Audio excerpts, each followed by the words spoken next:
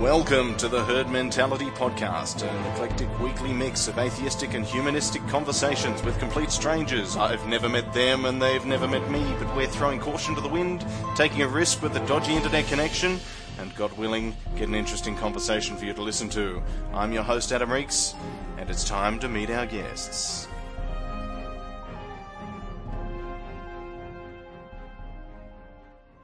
So, gentlemen, welcome to the Herd Mentality Podcast. We're up to episode 5 and very excited. We've had all sorts of people on here and there's plenty of episodes coming up that I'm pretty excited about. So, Animals of Twitter is another one that I've got planned, and we've got some theists coming up, so I've got some questions for you about that as well. But firstly, let's go around the table. On the left, we've got Dr. Hawkes. Who are you and where are you from? Hi, I'm a medical researcher. I did a PhD on HIV, so virology, and I now use modified viruses called viral vectors to examine the function, also the structure of the brain in terms of things such as addiction, behavior, stress, anxiety, and also things like circadian rhythms. The other thing that I do outside of my strict work is I'm quite active on the interwebs in terms of combating misinformation for vaccination. And I've recently had a paper published that looks at the risks and benefits of HPV vaccination in a journal called Infectious Agents and Cancer. And yeah, if you just do a search for that and David Hawkes, you'll be able to find it. And it's free to read. And yeah. That's great.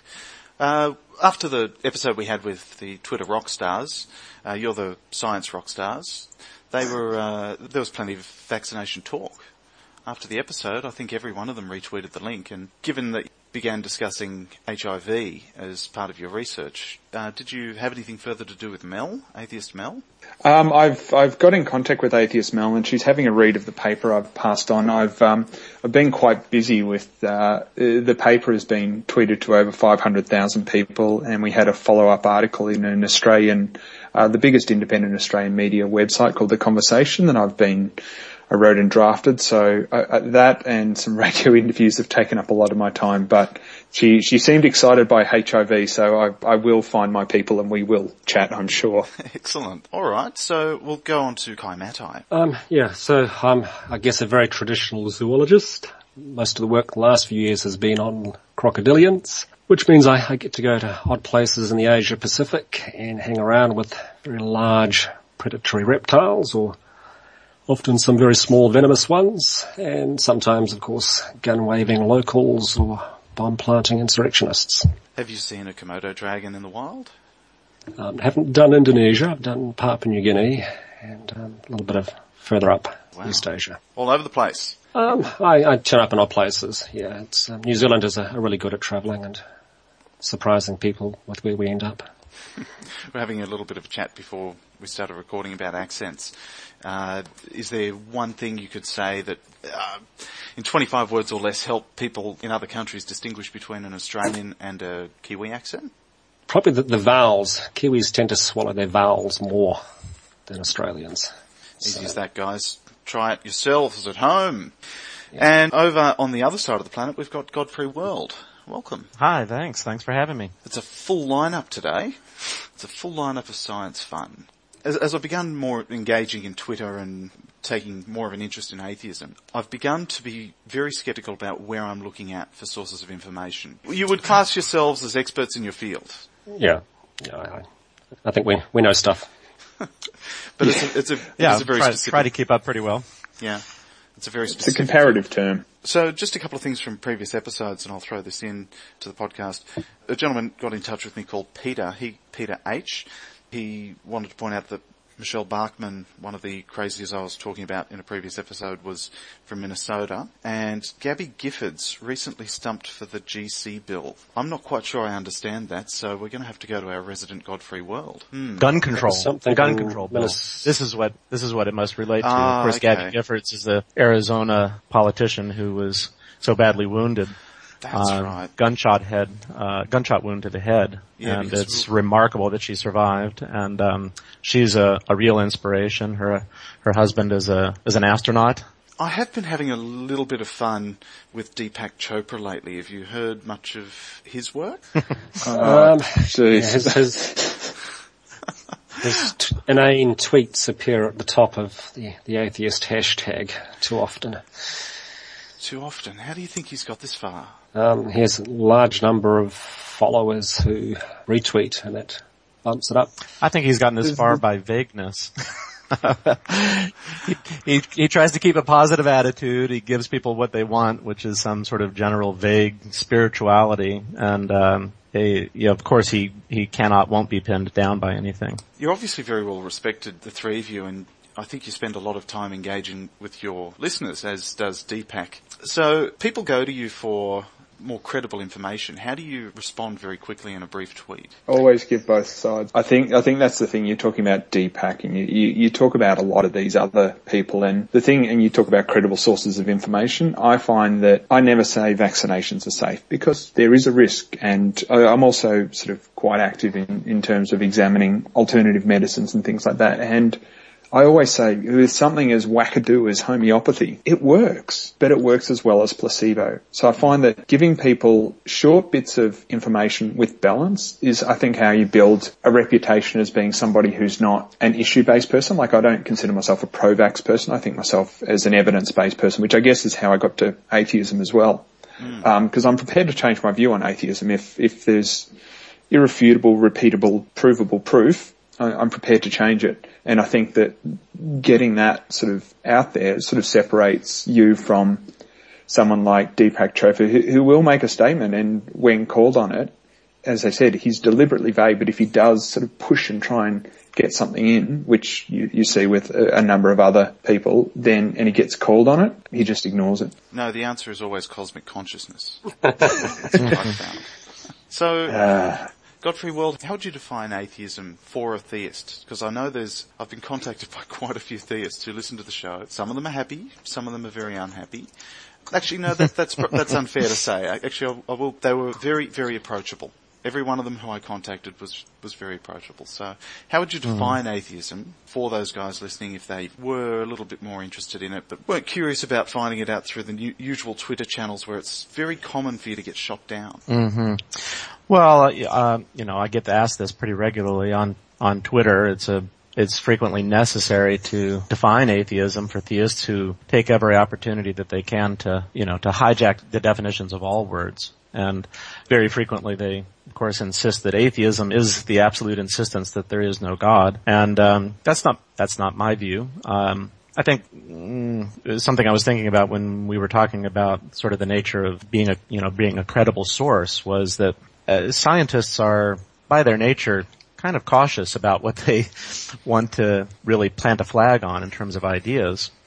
Professionally, we deal with ideas in terms of how much relative support do they have. We can hold an idea in our mind that may or may not be in the long run true, but we can hold it as a hypothesis that we slowly gather information in relation to. So battling this black and white worldview is one of the things that I find so challenging on Twitter. There's so many people, and theists, I think a lot of theism really promotes this idea that that certainty is a good thing. And many of them claim certainty, of course, that there is a God. I do not claim an equal certainty that there is no God. I don't believe it's a scientific hypothesis that there is an omnipotent God that is determined to hide himself from everybody. If he's omnipotent and wants to hide, then there's no way that we can prove him wrong. If he wants to hide, he's a bad God. There's plenty of stuff to get right. fixed. Well, I think you can infer something about the nature of the God if that's his choice in doing that. But for me, as a scientist, I approach it, if you want to approach it scientifically, my approach is, that is an unfalsifiable hypothesis. I can do nothing with it. I'm never going to be able to prove that idea wrong. And like any other unfalsifiable hypothesis, I'm just going to toss it aside. Maybe it's right, maybe it's not.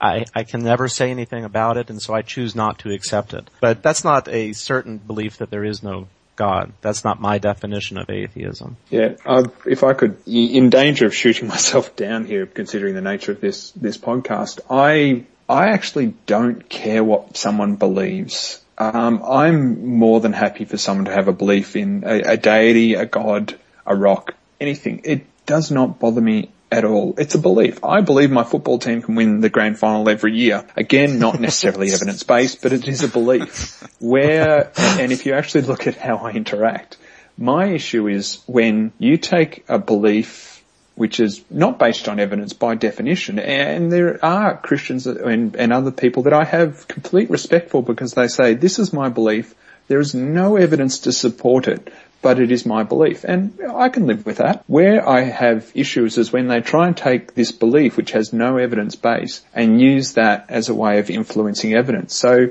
if in Australia, a number of you be aware, we've been having a long and lengthy debate, and I believe there's been happening in the US as well about gay marriage. I think there was the guy from Star Trek got 17,000 likes in under a minute last night when DOMA was repealed. And this is about religion. Essentially, it's like marriage is a legal act in Australia. We don't have a state religion. It's different in other countries. And if you want to get married, I don't care. It makes no difference to me whether you're married, whether you're a heterosexual couple, a gay couple. I don't care. But if you say that my religion says this is wrong, then this can't be the law for everybody else. That's where I have issue. And it comes into things like evolution and abiogenesis and all that sort of stuff. I agree completely. Yeah. I really don't care what somebody believes. If they want to believe some crazy thing in their mind, that's perfectly all right by me. But when they begin to try to influence public policy using poor rationale, then that becomes problematic. I think, though, there's also a problem with the Abrahamic religions, is because they are, by their nature, hegemonic. They are trying to influence policies at social and political levels, and we see that being played out so often. There's a movement in the U.S., the Dominionists. Have you heard of these guys? Yeah. Yeah. Rick Perry and Michelle Bachmann are among the practitioners, and they're as I understand it, I'm no expert in dominionism, but as I understand it, their goal is to have the United States be a Christian nation and have put Christians in places of power, both in government and in society. That's their view of what society should be like. I think I became that's what's happened already. And became more anti-theist after 9/11, and I think the Catholic scandals of child abuse and the idea that this is a quaint private belief that doesn't hurt anyone has been somewhat shaken.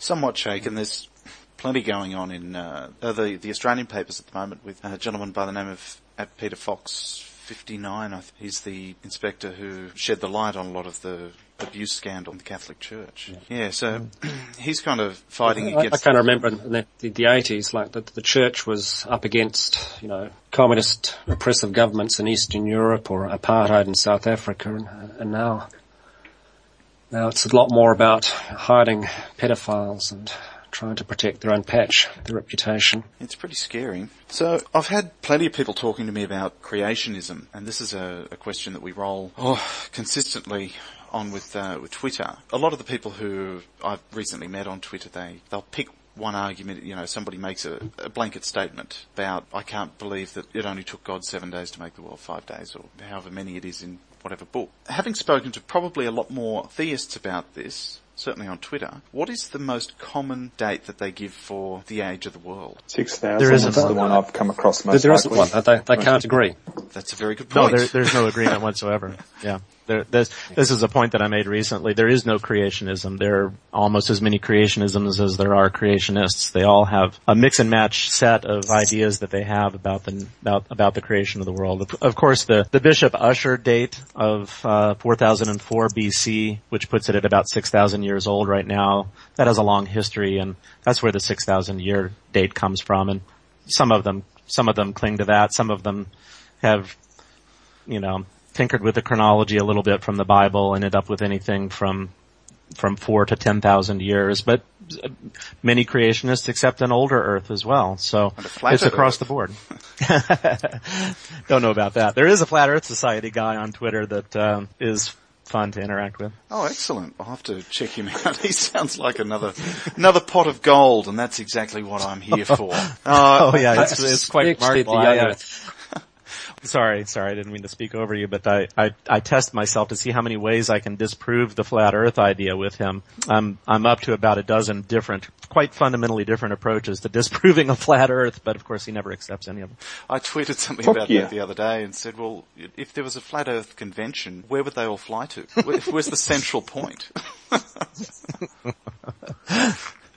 See, I think Top Gear actually disproves the flat earth quite well.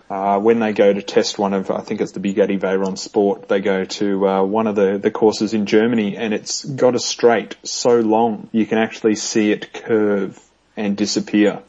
That was... And if Jeremy Clarkson can outsmart you, it's time to give up. I think they do it in a very entertaining way. I mean, that's basically the same principle that you perhaps might remember the name of the scientist who discovered it, where they used a creek or a river or one of those very long straight channels in England and measured the height of the water as it curved around the Earth. Alfred Wallace did that as to win a bet Is that right? with a flat earthist. Well, there you I go. like that. I don't have to do any research after the show. That makes me very happy. Well, I want to say it was Eratosthenes who showed the difference in the length of the shadow of a stick planted in the ground at different latitudes, wasn't it? Therefore proved that the Earth was round. And came up with an estimate of the diameter of the Earth, which was quite close. Yeah. Yep. Yeah, people who live close to the sea seem to work out a spherical Earth fairly quickly, and people who spent a lot of time watching sheep graze in Middle Eastern pastures did not. Do you often get asked about evolution? You must do. Yes, all the time. No. All the time. But you'd be able to see evolution firsthand with viruses and the like. Essentially, one of a really close friend of mine and a colleague, Dr. Redmond Smith, who I did my PhD with, his entire PhD was looking at the mutation rate of the HIV genome, because HIV is around 10,000 bases long, and it's RNA. So when it gets into a cell, it has to transform itself to DNA, and it gets in and it starts creating more viruses. But because of that system, it doesn't have a proofreading system. So our DNA, we don't get lots and lots of mutations. We get them occasionally, but we can actually repair them, whereas the virus, it doesn't. So you get between 30 and 80 mutations per round of replication. So 10,000 letters, 30 to 80 change every time. And it just means that some of them won't change the actual protein. Some of them will be catastrophically bad for the virus. Some of them will be good, or because obviously selection, when you introduce drug treatments for people with HIV, you select for these types. I think, I'm remembering a few years ago, but when you actually look at the different genotypes somebody has who's had HIV for a number of years, you can have up to 400 different sort of slightly modified versions of the same strain of virus. So we can actually watch evolution. We can come into work on a Monday. We can see evolution by a Friday. Yeah, right. And how quick is the turnaround on one lifespan of... Because RNA is only one strand. That's why it's so fragile. It can't protect itself. Is that right? In humans, it's generally one strand. In the virus, it's actually got a double-stranded RNA genome. So it is moderately robust. But in terms of the life cycle of a virus, if you infect a cell with a virus within 24 hours, easily you can have more virus produced. So when we were doing these, when Red was doing these these experiments, he'd infect the virus, leave it 24 hours, and then stop the experiment so that he could sort of say, well, this has only undergone one round of replication. And so, yeah, it can go very fast, but it can also slow down and hide and not actually replicate, just squirrel away in certain cells, and that's why that's why we don't have a cure. So you've seen evolution firsthand. Kai Matai in New Zealand, what evolution have you experienced firsthand, if any? Well, I guess the crocodilians are always a good example, but also in New Zealand, all our birds tend to exhibit a lot of evolution. We can see that translocations onto islands, variations in bird songs, which match genetic connections. The whole thing about having all our flightless birds has been a great and wonderful mystery, because they have to come from flying ancestors in the past. Yeah, or they'd just be very, very tired after swimming to New Zealand. Yeah, it's about 2,000 kilometres of open ocean. From the Ark. Oh, well, hang on. No, we've still got the Ark idea. Let's not be so quick to poo-poo the Tasman idea. Sea. So a poor Kiwi to make it all the way from the modern Turkey down Asia through Australia and then swim 2,000 kilometres is a little challenging. God-free world. Yeah, well, my specialty is human paleontology, so I certainly do a lot of work on living primates. I'm interested in their diversity, and there are something over 300 living species of primates, and you can see the patterns of their features vary with the degree of evolutionary relatedness among them, and we use the variation among them as an indicator of the kind of repeated patterns that occur when primates face certain kinds of selection pressures. My real specialty is dietary adaptation, and you can see their skulls change in patterned ways. Science is about looking for regularity. You can see the skulls of different primates vary in ways that tell us a lot about the nature of adaptation to diet. And we can then use those patterns and many more that we understand about the nature of locomotor adaptation and a wide range of different things that we understand based on living primates, where we take observational data from living primates and comparative data on how they differ from one another, and we apply that to the fossil record. The goal, of course, is to establish regular principles, what we would call laws, that can be used both to explain things and also to predict things. And when we dig up fossils, we can look at the details of many aspects of their skeletal anatomy and make a lot of inferences about what their daily lives were like and about the changes in the course of the evolutionary changes in the course of their evolution over the past several million years. And we're upwards of over 20 species of human ancestors and relatives now, and we have quite a fine-grained fossil record for many of those, and you can see them change through time in the fossil record. So this is what the study of... Don't sit there and watch evolution happening, because it takes a long time, but when you have 6 million years of fossil record to look at, or even longer, you can see it. So you look back over time, over vast distances of time. What would be your prediction for where we're next going to evolve? Are we going to have more opposable thumbs for Twitter, or where are we heading? Because one of the points I heard raised by Dr. Chris Smith on the Naked Scientist podcast was he seems to think that the stronger, those of us who survive and continue to pass our genes on to future generations, will evolve a method whereby we can manage higher calorie loading in our diet. That's possible. But look, this is an interesting question. It really touches on something that is one of the most fundamental misunderstandings that you see among people on Twitter, people generally. There's this long-standing view of evolution as being this kind of ladder of progress, the old scala natura idea that existed even before evolutionary ideas came along, and evolution got imprinted on that, and it is extremely difficult to eradicate that notion. Evolution doesn't happen by going from point A to point B. It's always a complex branching speciation pattern with a lot of complexity. If you look at the human fossil record now, all those over 20 species, that's not a line of progress from something 6 million years old up to us. It's a rich, diverse branching pattern of relationships. And if you were to pick any point on that branch and try to anticipate what the future was going to be like, it would be very challenging. That being said, I think that if we're going to be a science, that we need to have predictive power. And there are a lot of things that if we knew what the nature of the selection pressures are that we would face in the future, we could have a pretty good idea of what direction our evolution would take. But this kind of silly ideas of, well, our brains are going to keep on getting bigger and our jaws are going to keep on getting smaller. And, I think the way that aliens are depicted in the movies is frequently our understanding of, or sort of our thought of what we'll be like. They're futuristic and advanced, and so that's what we'll be like. And all of that is nonsense. Evolution works. Fitness relates to the individuals that have the most offspring. So if you look on the planet today at the individuals that are having the most offspring, that's probably a better guide to what our future is going to be like than some kind of notion of how often we tweet. Yeah. I imagine that's probably inverse related to number of offspring, in fact. I think, I think I'd pick it up from there in terms of that I'm not an archaeologist. I don't know about skull size and jaw size, but where it interacts with my field, I think that you're looking at what people are dying of, and obviously people are dying of old age in most Western countries, or stress or cardiovascular related events, diabetes, heart attacks, strokes.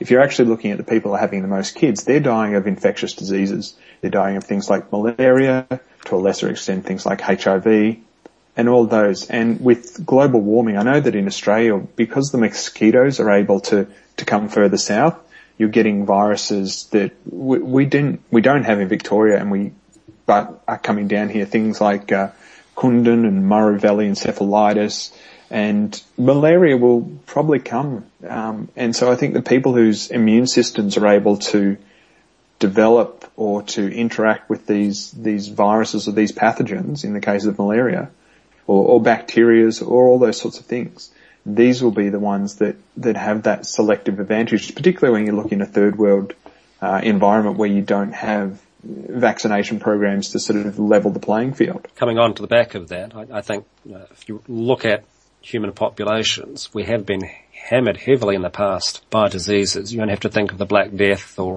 the plagues during the Roman Empire, which wiped out very large percentages of the human population. And even in the early 20th century, disease was a really, really big killer.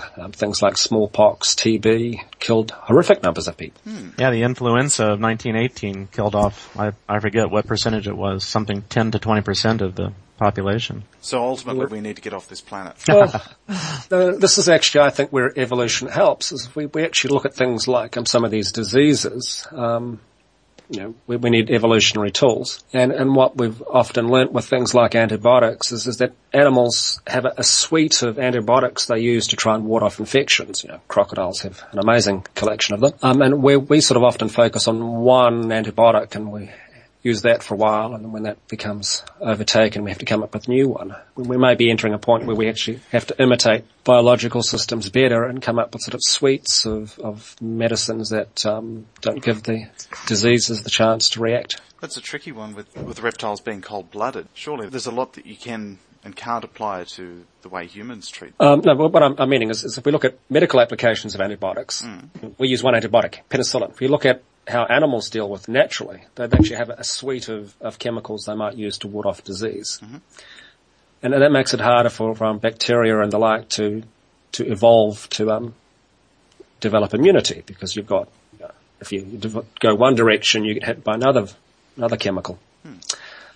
We've gone for a very one-shot approach, and that's generated a lot of disease-resistant bacteria and diseases. We're going to have to apply a bit of evolutionary knowledge and think about matrices of treatments with a variety of tools. The other thing you can do is you look at, I work in genetic tools, so I'm obviously a little bit biased, but you look at, we look at these genetic conditions like sickle cell anemia, or you look at cystic fibrosis. The reason they're around is because having one copy of the gene gave you a selective advantage. Again, back to evolution. If we can actually get to a point, if we come to a point where we have a pathogen that is that much of an issue, you'll be able to use perhaps the genetic knowledge in terms of why this particular protein gives an advantage, and use that to actually craft something that's been tried and tested. Sickle cell anemia and malaria have been around for thousands of years, and it still works. So maybe if we kind of go back to what actually works in nature, but in our own nature, rather than, I'm a big supporter of some of the stuff that's been done in extracting venoms and using those, because I used to work next to the Australian Venom Unit, and some of the stuff they did with going hunting for scorpions was fantastic. But I think we forget about ourselves as a great reservoir of information. Yeah, and regarding having already a repository of information, I read about a meta-study that was done where the team looked at existing drugs that were already being given to people for, say, I suppose Viagra is probably the easiest one because everyone is familiar with it, but it was given for a heart condition, and the side effects were fairly obvious. But because it had already been tested on humans, it was therefore viable for distribution for another means. So we're beginning to find out more and more about what existing treatments can do to help other ailments. One of the great joys and annoyances of my scientific career is back in my honours days, I published a paper that looked at drugs, so they're angiotensin type 1 receptor. So it's the drugs that end in sartan. And we found that when these were again rats, older rats were given this, their prostate size shrank, and essentially it looked to be a really effective treatment for benign prostatic hyperplasia, which is when, as you get older as a guy, as Billy Connolly put it, your prostate, which is the size of a donut, becomes the size of a bagel.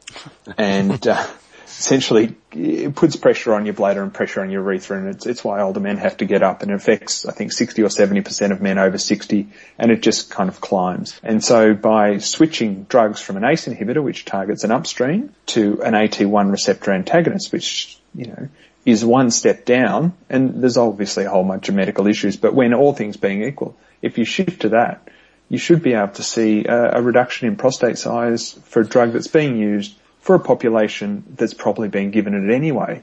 And I've been waiting for 10 years to see someone follow up on that because my supervisor left science, but I'm still waiting for it. Well, everybody has, all the men at least, have prostate cancer over a certain age. Like if you test X percentage of, and correct me if I'm wrong, X percentage of the population over, say, 65, they all have it to some degree. It's just whether or not it's active or aggressive. Yeah, I think that the phrase we always gave in our presentations was every man dies with prostate cancer, but not every man dies of prostate cancer. I think it accounts for, and again, throwing my numbers back a few years, about 11% of deaths. So it's still a very prominent disease, but when you look at, it's like colon cancer, a lot of the time it's quite slow growing, and so it can actually be picked up, but how it's picked up is, again, another topic of debate with the PSA levels not being particularly effective. And so there's new work being done on being able to actually measure this more accurately. But didn't I see somebody, a student, I think they were very young, 15 or 16, created a new $2 prostate test? They completely revolutionized the way that it was done. Was it prostate cancer or was it another type of illness?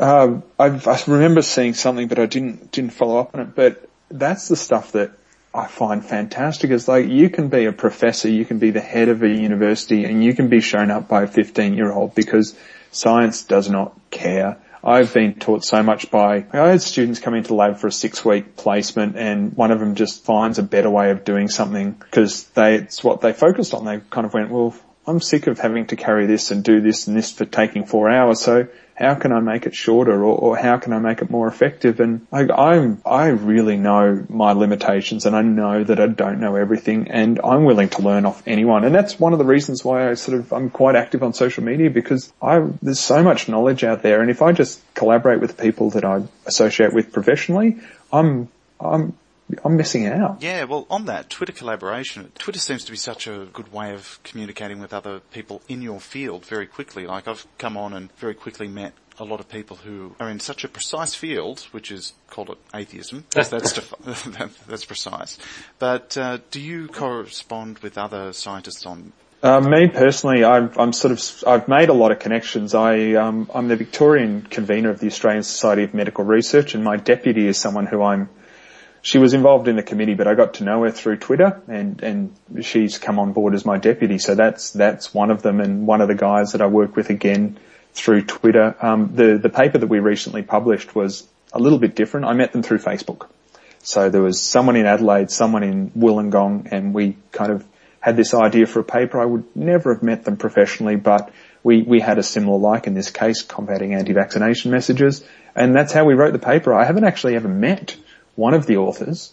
So it's certainly out there, and I thought what we'd done was quite unique, but apparently it's been done a number of times. So yeah, it's definitely something I'm involved in, and I think it's great. Cool. Well, so how much trouble is the AVN in at the moment? Because they copped a bit of a hiding, didn't they? The basic overline is, for anyone who's unfamiliar with the Australian Vaccination Network, was started in 1994. It's in an area of Australia in northern New South Wales called Northern Rivers, which has the lowest vaccination rate in Australia. Essentially, they say that vaccinations aren't proven, they don't work, but refuse to say they're anti-vaccination. They say they're pro-choice. About 4 years ago, this group, Stop the AVN, started on Facebook, and since then there's been a whole bunch of things. In the Australian Federal Parliament, on Monday, there was a motion passed by the Senate saying that they should disband. It's not legally binding, but, when the Australian Parliament's against you, it's normally a good sign. They're being investigated for fraud. They were raking in $300,000 a year, never actually did anything or produced anything. They also had a magazine that came out 6 times a year that was cancelled in 2012, and in 2011 and 2012 it came out once. and people subscribed to it, never got their money back, didn't get a substitution. That's being investigated. They're in court. There's a decision pending on whether they should change their name because it's misleading. There's all these different bits and pieces, and essentially it was the focal point. And when we started in 2009, when they had a vaccination case on television, and this really relates to evolution because they had a debate about vaccination. They'd have a professor of who's infectious diseases doctor who works on vaccines, and they'd have the president of the AVN as the counterpoint. And I mean, Dar O'Brien, I'm sure you're all familiar with it, is you don't have a guy from NASA talking about how they're going to put a satellite up there and then turn to Barry, who believes the skies are carpet woven by God. And this is what we were aiming to put it, because vaccinations have risk without a doubt, and this information needs to be out there, but it also needs to be given its proper weighting. Your chances of getting encephalitis from measles is 1 in 1,000. From the vaccination is 1 in 1,000,000. When measles gets into a population, it hits about 86% of people. So when you put those numbers together, it sort of clarifies a lot of the issues. It is life-saving stuff. There was a doctor's surgery in Picton, I think it was. They've got the highest vaccination rate of children in Australia. And Picton's really not far from the AVN location that you're talking about. It's also in New South Wales. The doctor's surgery just calls everybody up and hassles them until they come in and get their vaccination. And they've got their protective coverage for their large population. There's also another, on the other side of the coin, another place down near, I think it's down the south coast of Australia near Bega, and they've got also one of the lowest vaccination rates. And we can see in real time that there's people falling ill, people dying. It's happening in Wales, I think, at the moment. We spoke about it previously on the show in the US. So there's areas over there where they've got outbreaks as well. So it's still occurring all around the world. It's just ignorance that's stopping it from being wiped out entirely. Or close to. Yeah, I mean, when you've got, there's things like polio, which is down to 3 countries. When that stops being in anybody, any humans, that's gone. There's no other reservoir. That's why smallpox went. Obviously, bacterial things are a bit different, but with the viruses, a lot of them, their only host is humans. I think measles only host is humans. When you get the day when not a single person on Earth has measles, that's it. It's gone. It is removed from this planet already. We've already got one strain, it's removed from this planet. Polio type 2 no longer exists. So yeah. Alright. I did have one question I'll read off to you quickly. This one came through from Dominic's name on Twitter is @MXOOM. And he asked a question about gravity. In your experience with debating people, what is the most misunderstood aspect of the science you discuss? Would it be evolution or gravity? Evolution, easily. There are clearly a lot of people who seem to think that dinosaurs and humans both walk the earth together. How, in one sentence, how can we prove that? Oh, that's not right. Well, if DNA is the usual answer I come up with, because we can recover DNA from animals that are basically less than 100,000 years old. There are lots and lots of dinosaur fossils, and we have absolutely no DNA from any of them, because they're all 65 million plus. And they're buried within different layers of sediment. And there's that as well. But even if you were going to try and challenge the fossil evidence, you can't sort of challenge the genetic. We know that DNA degrades at a fairly constant rate. Unless it's exceptional, it's all gone by 100,000 years. We have human DNA from Neanderthals and other things. We have nothing from any dinosaur fossil anywhere. And if they coexisted, we'd have lots. There's a little bit of ambiguity with the language that they use as well, the theists as they ask. They say it's a theory of evolution. Theory is not proven. Theory in a scientific term is something different. Theory, in my understanding of it, I know people are much better at than and have much clearer view, but as someone who's a bit of a layperson in some of the terminology of science, I'm just a simple biologist. A theory is something that you can predict, you can explain everything that comes up. And so when something new comes up, can it be explained by this theory? Fantastic. But its predictive value is not perfect. Like with the theory of evolution, if there's a fossil that's found, and this has occurred every single time, we can see where it fits in. But I can't necessarily, as they said, talking about the different primates, I can't say, well, this is where we are now. I can predict in 100,000 years we will be here. Because it doesn't really work like that. And we certainly don't know enough about the environments, and particularly the localized environments 120 million years ago. And so that's how I sort of understand theories. Whereas you look at, and gravity is certainly a theory because there's a whole bunch of things, although we can predict it most of the time, doesn't kind of work. There was actually a whole suite of papers on what is a proper scientific theory in the 80s when I think it was the Equal Time campaign, or one of the regular creationist campaigns was underway. And a lot of that was philosophers of science, Michael Ruse, looking at what is actually a scientific theory, and creationism, of course, failed everything, and evolution passed. A theory in one sense has been noted. It's an explanation for a whole bunch of facts that we understand. But it's more than that. There's a bit of predictionism in it. There's also something else which I like to call fecundity. Good scientific theory is something that produces lots of new areas of research. And if you look at evolution, it's been fantastic. Plate tectonics, genetics, biogeography, all sorts of things have been coming out of that, and it keeps spawning new and new hypotheses and research. So it's an incredibly powerful scientific theory. How often are transitional fossils being discovered and filling in the gaps? How quickly is that record being filled out? And it's never going to be perfect. At what sort of rate are we growing our knowledge here? Well, I think we need to distinguish paleontology, which is one branch of biology, from the theory of evolution. In terms of the actual theory of evolution, the number of fossils we need to prove that evolution occurs is 0. We don't need any.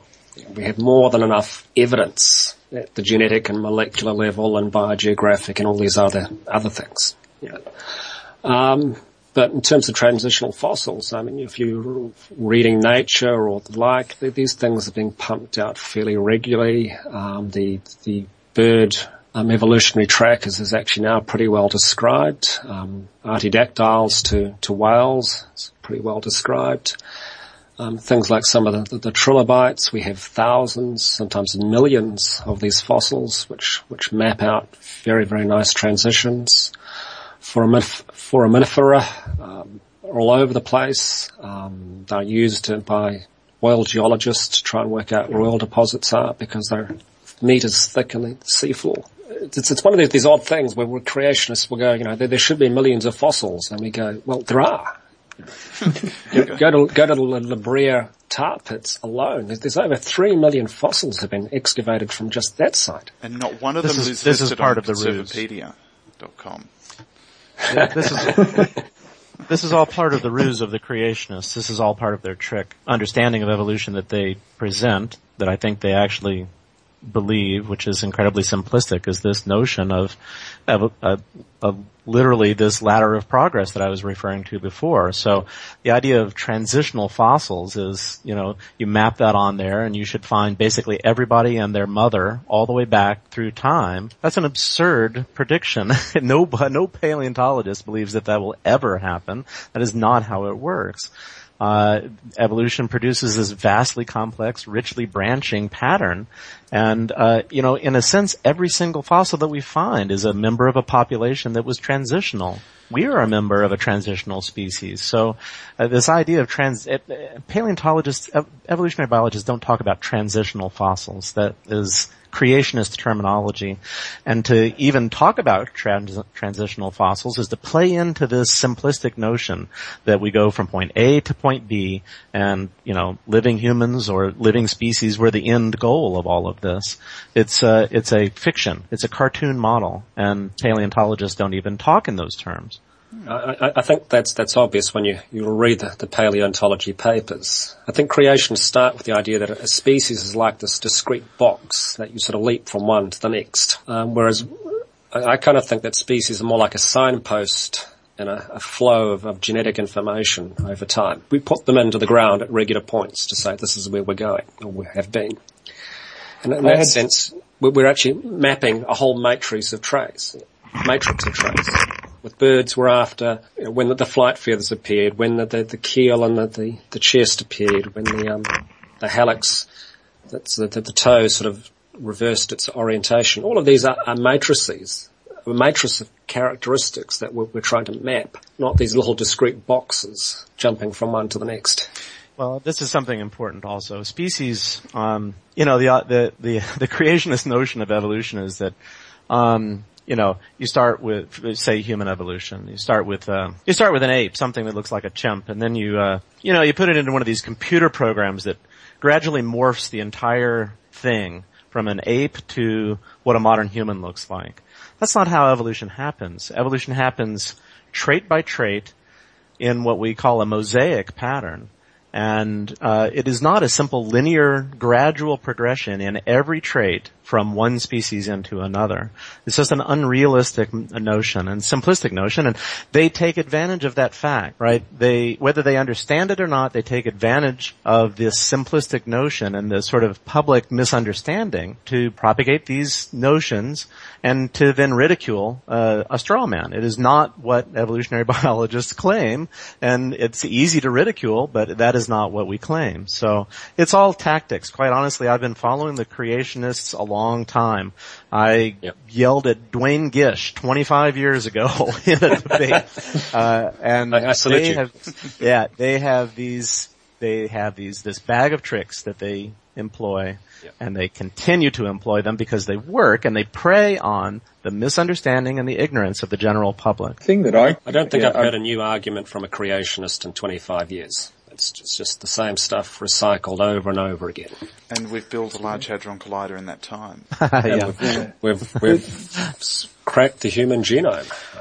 And I guess that's what if I can just jump in there. This is the thing that really you talk about. They talk about transitional fossils, and humans are the pinnacle. We're not a uniform group of people. We don't have the same alleles. You look at genetic codes. We're all quite different, and you look at things that are as blatantly clear in, the amount of blue eyes or the amount of skin tones, and these sorts of things change over time. This is a selective pressure for whatever that could be, but we are not, I know that, the Swedish guy who, classified all the Magnuson, was it? Classified Linnaeus? all the, what's that, sorry? Linnaeus? Yeah, Linnaeus, and he wanted his skeleton to be the archetypal human skeleton, which they couldn't do because I think he had syphilis and a lot of bony growths, and that's why there is. That rules me out too. The bony growths. The bony growths. Say it's the bony growths. I've had a knee reconstruction, so I'm out. But we don't have a standard human skeleton, let alone the biochemistry, let alone the immune system. And the thing that is great and the thing that we survive in is because you do see evolution just purely on genes, You get people with cystic fibrosis are most common from, I think, Scotland because of typhoid, and you get people with the thalassemias are generally from the Mediterranean because there was selective pressure there. So evolution is still occurring, and we're not suddenly going to become 25 foot tall or have brains like an alien. What will happen is a gene, there could be a gene or a particular allele that gives you protection against a pandemic SARS that breaks out, and then suddenly that will become overwhelmingly the most common because people with it will live and therefore breed. And we won't look any different. We won't sound any different, but this will have been evolution taking place. Well, the gene that allows us to metabolize alcohol is something that sets us apart. I lived in Asia for quite a bit, so I've drunk quite a bit of alcohol with some Vietnamese people. I can tell you that their response to it is quite different to mine. Clearly, we're genetically very different, but genetically similar enough to still be the same people, effectively. It's not especially clear there. As you say, put somebody into one box. Well, this is one of the big tensions, not tensions, this is one of the basic things that biology deals with, right? It's the battle against essentialism. Old Plato really did us in, and we've been struggling with this notion, and theology picked it up and ran with it, along with teleology. This idea of purposefulness in everything, and the idea of things having an essence. Biology is anti-essentialism. We study diversity. It's in the nature of the field that we are employed in, and people don't understand that because they think in very essentialistic fashion. If you ask them what a person is, they'll list traits that define a person, and you say, well, okay, is a person that doesn't have legs or who can't speak not a person? Oh, well, no. This essentialistic approach to thinking, I think, is fundamental. And I think one of the interesting ideas is, and there's people doing research, that there are basic ways that humans think about the world, and that teleology and essentialism may be simplistic ways in which we think perhaps selection has favored this in the past as a quick and dirty tool to navigating our environment, but which now are like our dependence on fatty, sugary foods proving to be not such a good idea. And in terms of intellectual ideas, essentialism and teleology are not good ideas, right? That's not probably how the world works. But it's sort of hardwired into a lot of people. And when I'm debating theists on Twitter, I frequently just feel like, this person, they are not going to get past this idea of everything in the universe having a purpose. They're simply not going to. They're not capable of recognizing that may not be the case. Whether that's, I doubt that it's genetic. It's, every trait is a complex mix of genes and environment and their interaction. But it seems inescapable for them. They cannot get past that basic assumption. And theology supports that, encourages that. It tells them, yes, that's right, and that purpose comes from your God. That's a very different view of things. Essentialism, likewise. And there's just some things that you can't understand with that kind of philosophical baggage. Well, gentlemen, we're starting to stretch the amount of friendly time I'm able to extract from you, so I'll finish with one quick round, if you wouldn't mind. What are your thoughts for the survival of our species? How do you predict we may evolve to survive a catastrophic disaster, say global warming? I honestly, you look at the paleontological record, every species dies. So we will at some point. I don't believe that our cultural, we've added culture in as a very rapid form of evolution, if you will. And it's incredibly powerful, but I don't believe that that's going to, in the long run, save us. I think we will go extinct at some point, and the average lifespan of most hominin species is something in the neighborhood of 500,000 to 1 million years. Okay, and we've been around for between 100 and 250,000, depending on which public speaker you choose to listen to. So we've still got a while left to destroy the Earth. There are species that lived less long, so I wouldn't count on that. But betting on the average is not necessarily a good plan. Yeah. I think the other scary thing is if we look at most mass extinctions in the past, things like the Permian or the KT or the KPG, a lot of that's been associated with some pretty radical climate change. Devonian, another big climate change thing. Mm-hmm. So, playing with big climate change is most likely evolutionary outcome as we go extinct. See, I'm an optimist. I'm an absolute optimist. I read Bill Bryson's book a few years ago, A Brief History of Pretty Much Everything, and he talks about this, I think it's a fungus or a mold a lichen that grows on a rock, and it takes 50 years to get to the size of a dinner plate. And essentially the underlying thing is nature just wants to survive, and sometimes it doesn't need to do a lot. It just needs to survive. And I think that we have this immense technology. We're talking here about Twitter. We're talking about blog posts. I've realized this year that uni students weren't born when I hit uni. And I think about what uni was like 18 years ago, and I think what it will be like in 20 years. And I think that things are going to change, and they're going to change radically. I think that the best hope we have is that with catastrophic climate change, you will see population shrink. And as long as we can maintain that genetic variation, I think it's possible. But again, this is not based on a huge amount of evidence other than the fact that, I really like it not to happen to my kids or grandkids and somewhere down the line. Something I would just like to add. We've gone through severe climate change. There are arguments within human paleontology that that's the thing that we are adapted to, that we are highly flexible in in our ability to cope with wide variety of environments. And certainly if you look at humans now, we live across a very broad range of climates. And I don't think that a simple ice age is going to do us in. I also don't think that we are immune to the large-scale forces that influence all species. And it's very easy for us to be myopic and look at our computers and think about how great we are right now and lose perspective on the real time scale that is involved here with species evolving over hundreds of thousands of years. I just simply don't believe that we have rendered ourselves immune to that. I don't think we will. Very well, gentlemen. I have one quick question for you. Have you got anything else you'd like to promote or shout out to before we wind up? Again, I'd just like to, this paper that I've published, I'll retweet it. I think we've also got a layman's summary that's available. I think that a lot of people are questioning this HPV vaccination.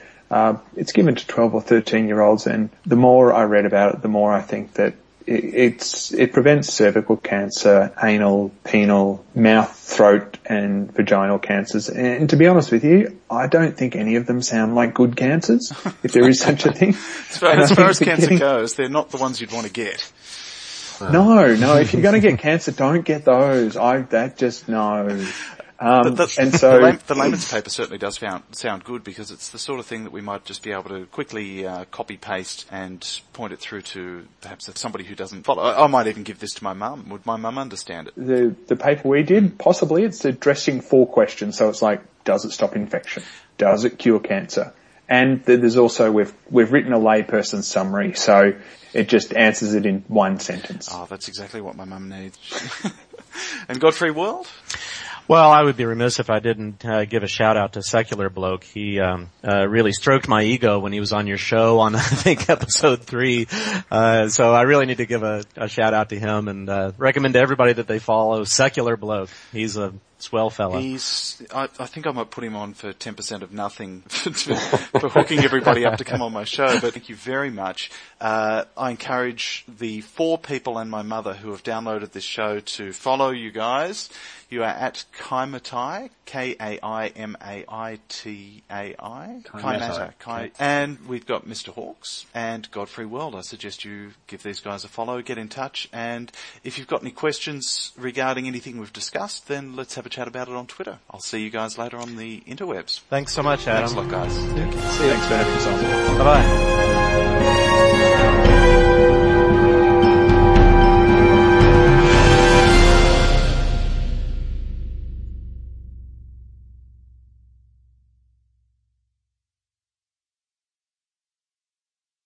I did have a little vocal warm-up that I do with the guests just to make sure we're all on the ball. So repeat after me. This also helps me determine the lag time. A little old lady was mutilated late last night. Go.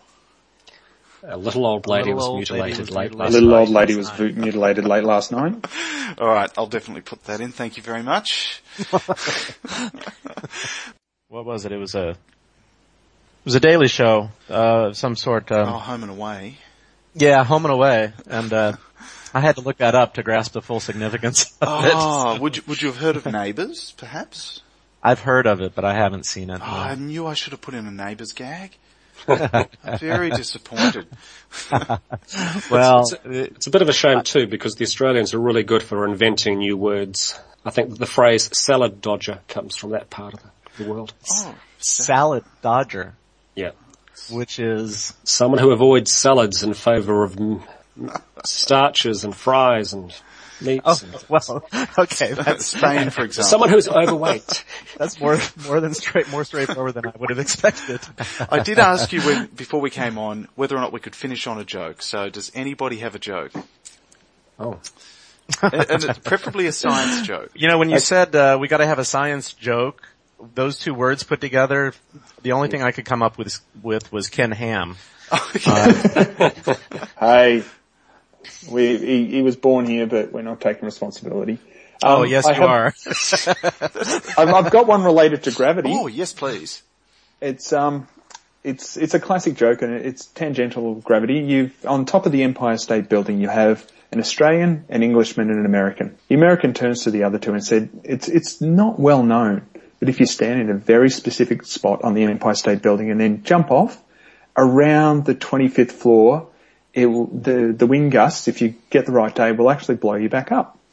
And the English guy, and he just kind of goes, no. The American goes, well, watch this. Stands right on the edge, lines himself up, takes a good minute or 2, then 2-footed jump over the edge and drops down 40, 30, 29, 28, 25, and he comes back up, lands in pretty much exactly the same area. The English guy goes, wow, that's a bit freaky. Does it always work? The American goes, yeah, sure. Does exactly the same thing. 50, 40, 30, 27, 25, and comes back up to the top again. the Englishman goes, "Oh, that's awesome." And so he stands, they line him up perfectly, he jumps over the edge, 40, 30, 27, 25, 20, 10, splat. Australian looks at the American and goes, "Geez, you're a bastard, Superman." Ba-dum-tsh, ba-dum-tsh, alright. I said it was tangential. And, Kai Matai, enlighten us. Well, it's a joke about an animal, a science joke. Sure. Sure. Alright, it's the parrot joke. So this guy gets on an aeroplane and he comes and sits down and he puts his seatbelt on and he looks around to see who's sitting next to him, and there sitting next to him is a parrot. And the parrot just sort of turns its head, gazes in with that one-eyed look. And the traveller thinks, this is fine, I can work with this. But of course he's feeling a little thirsty, so he thinks, okay, when the stewardess comes through, I'll just grab a drink off her. Drinks cart comes through, and he's just about to order his drink when the parrot streams out a string of abuse at the stewardess and says that he must have a whiskey right then and there. And if the stewardess does not comply, she will be beaten and hit and kicked around the aircraft. So the poor stewardess looks horrified and quickly serves the parrot this whiskey. And the guy's about to make his order when the parrot downs the whiskey and then strings off with another tirade of abuse at the poor stewardess, who's starting to tremble and shake and the like. So this parrot insists that, again, he must have another whiskey. The guy's getting quite irritated next to him, and the stewardess is getting really, really tearful. Gives the parrot another whiskey, and the parrot promptly downs the thing once more. And again, he's about to say something when the parrot interrupts. And the traveller is going, no, this is not good. So he thinks he'll copy what the parrot did. So he starts abusing the stewardess and says that he must have his drink right then and there, and if he doesn't get it, he's going to do all sorts of dire physical assault things on the stewardess. And she just runs off in tears. A minute later, two burly stewards come into the cockpit, the cabin, grab the seat with the parrot and the traveller, go to the back of the aircraft and fling them out the aircraft towards the ground. And as they're plummeting towards the ground, the parrot looks at the traveller one more time with his beady little parrot eye and says, "You know, for a guy who can't fly, you've got a lot of balls." Wow, well I'm going to have to work out how to fit that into a 1-hour podcast. Thanks for that. I mean, I'm not prone to jokes, but I looked one up. Mine's short. Did you hear about the biologist who had twins? No. She baptized one and kept the other as a control. Oh, that one's definitely going in. Thank you for that.